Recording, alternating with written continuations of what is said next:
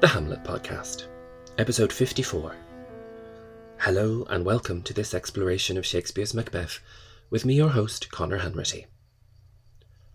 We are smack in the middle of this strange but vital England scene, with Malcolm confiding all his evils to Macduff. Poor Macduff has just had an earful, hearing all the truly wicked aspects of Malcolm's character.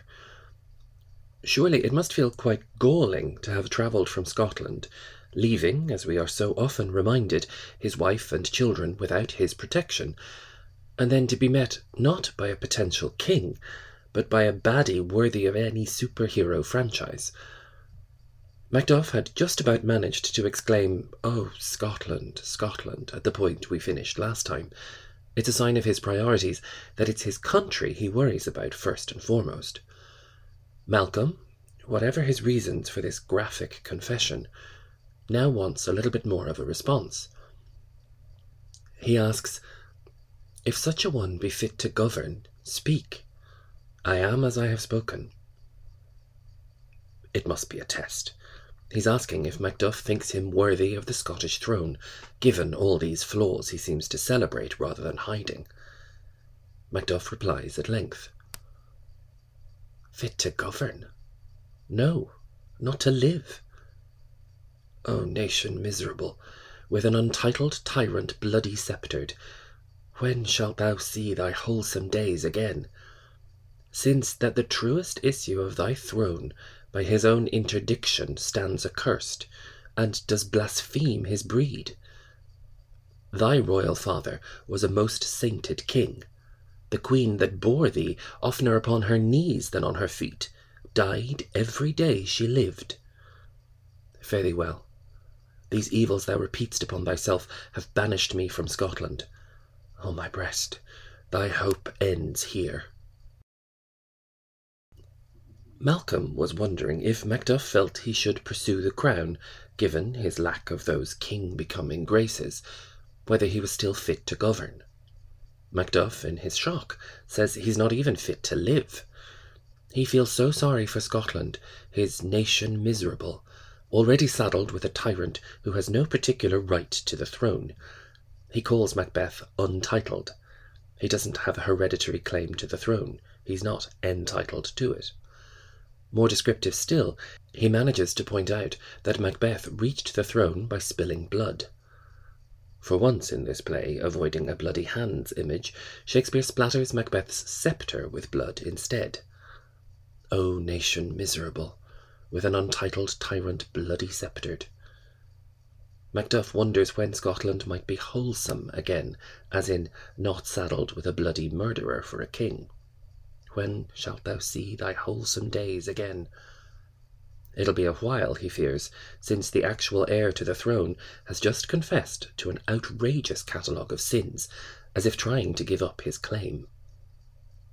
Since the truest issue of thy throne by his own interdiction stands accursed, and does blaspheme his breed. Interdiction is another legal term.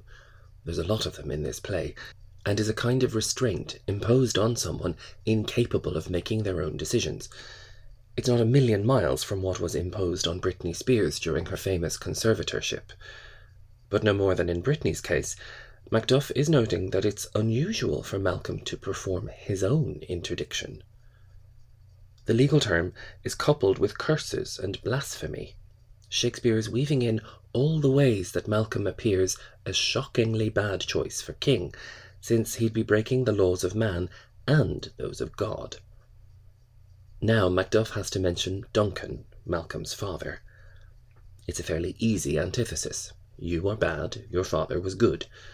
Not just good, that royal father, but saintly. Macduff calls him a most sainted king. Now, he hasn't quite been canonised in the hour of stage time since the Macbeths killed him, but it's good to remember that Duncan was everything that Macbeth is not. Most unusually now, we get a reference for bonus parental guilt to Malcolm's mother. She, the queen that bore Malcolm, was apparently even more saintly than her husband. She prayed all day, more often on her knees than on her feet, and, in an echo of St. Paul's letter to the Corinthians in the Bible, she died every day she lived. She sounds like a pious medieval woman who lived in prayer and mortification.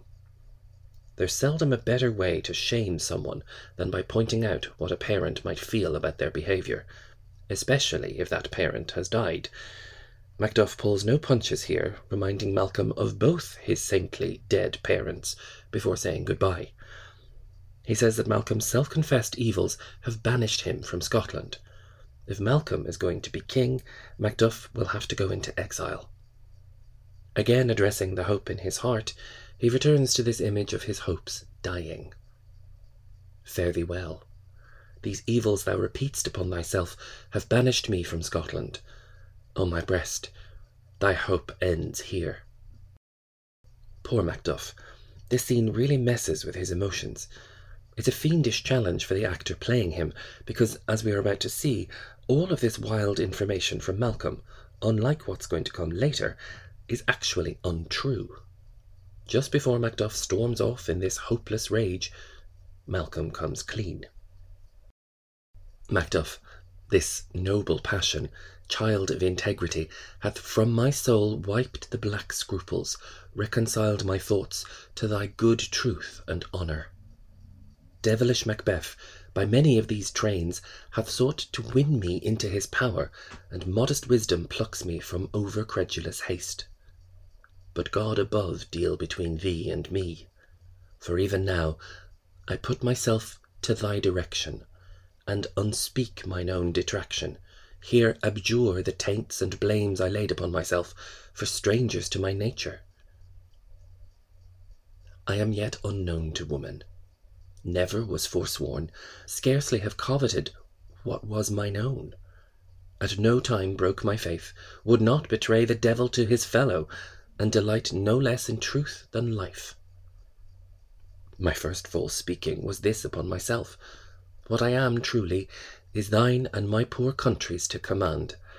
Whither, indeed, before thy here approach, old Seward, with 10,000 warlike men, already at a point, was setting forth. Now we'll together, and the chance of goodness be like our warranted quarrel. Why are you silent? This last question, why are you silent, often gets a much-needed laugh in the theatre. Of course Macduff is a bit speechless after a turnaround like this. Malcolm has been testing Macduff. He had some perhaps justified concerns about Macduff's loyalty, especially coming from Macbeth's craven Scotland, and so he's been a bit slippery and messed around with Macduff's opinion of him. But Malcolm is now satisfied. He explains that Macduff's noble passion has wiped his dark doubts, his black scruples, from his soul. Macduff's anger, disappointment, and passion, all noble, are the product or child of his great integrity. Malcolm's thoughts are now reconciled to Macduff's truth and honour. But you could forgive Macduff for wanting to smack him in the head for all of this. Malcolm explains that Macbeth, devilish Macbeth indeed, had by many tricks attempted to win him over and win him into his power, and it was only his own modest and self-regulating wisdom that saved him. His own wisdom saved him from believing Macbeth or being seduced by his lies. Wisdom conquered over-credulous haste. The actual devil was renowned for his tricks and for winning people over like this, and is often called the father of lies. You'd likewise need some modest wisdom to pluck you from his grasp. Now, for contrast, Malcolm instead invokes God in heaven. He's picking a side, and so he enlists Macduff. He's hoping it'll be God that deals with the work that lies ahead for them. God above deal between thee and me.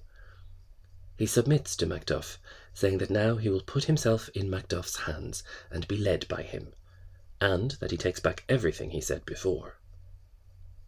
Even now I put myself to thy direction, and unspeak mine own detraction. Macduff is presumably rather wide-eyed at this excited young prince, but Malcolm continues that he rejects all of the sins and foibles with which he had maligned himself. Here abjure the taints and blames I laid upon myself, for strangers to my nature. These taints and blames, he says, are strangers to him. He's got no experience of any of these things, and they're totally alien to him. He's a walking innocent, he insists. He has never slept with a woman, despite all that talk of wanting to bed every female in Scotland. He has never told a lie, barely had any interest in his own possessions, never mind the property of anyone else. He has never broken a promise or an oath, and wouldn't even betray one devil to another. And, perhaps most princely of all, he insists that he values the truth as much as his own life. I am yet unknown to woman, never was forsworn, scarcely have coveted what was mine own, at no time broke my faith, would not betray the devil to his fellow, and delight no less in truth than life.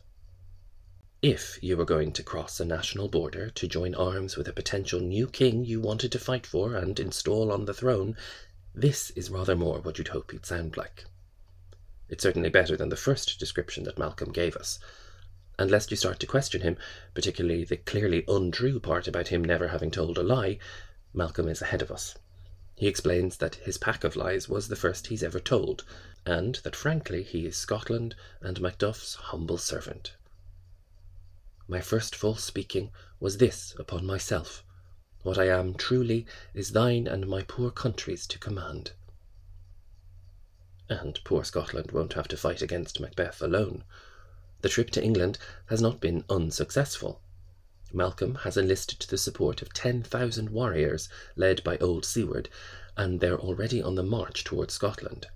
He and Macduff can join them to go and rescue their poor country. Whither, indeed, before thy here approach, old Seward, with 10,000 warlike men, already at a point, was setting forth. Now we'll together, and the chance of goodness be like our warranted quarrel. It's as if we're watching Malcolm talk himself into kingship here. He's shown us his potential wicked side, and then instead goes through his gentle virtues before ending the speech with some of that complimentary language that seems to characterize Scottish nobility. His final words are the hope that their likelihood of success will be as great as their need to fight this battle. The chance of goodness be like our warranted quarrel. It feels like he's grown a foot in stature over the course of the scene, from libertine to leader, and now he wonders why Macduff is speechless. Eventually Macduff does find something to say, and splutters, "Such welcome and unwelcome things at once, 'tis hard to reconcile." He's not sure where they stand now, since Malcolm has given a lot of good news so soon after such bad. It is indeed hard to reconcile. I think the great challenge here is finding a performer who can encompass Malcolm's need to test Macduff in a way that is convincing, but then also bring us along in his heroism when he starts telling the truth. We have to want Malcolm to win, so if he seems like a joker or a bully messing with Macduff's head, it gets a little harder to like him. But done well, this can feel electrifying. No less a writer than Verdi knew this very well, and he gives Malcolm an incredible aria in this scene of his opera Macbeth. While Macduff gathers his reconciled thoughts, a doctor arrives who brings a fascinating snapshot of England at the time of the play, during the reign of Edward the Confessor. This is very often cut in performance, but that's obviously not how we do things here. So be sure to tune in next time for it, and I'll speak to you then.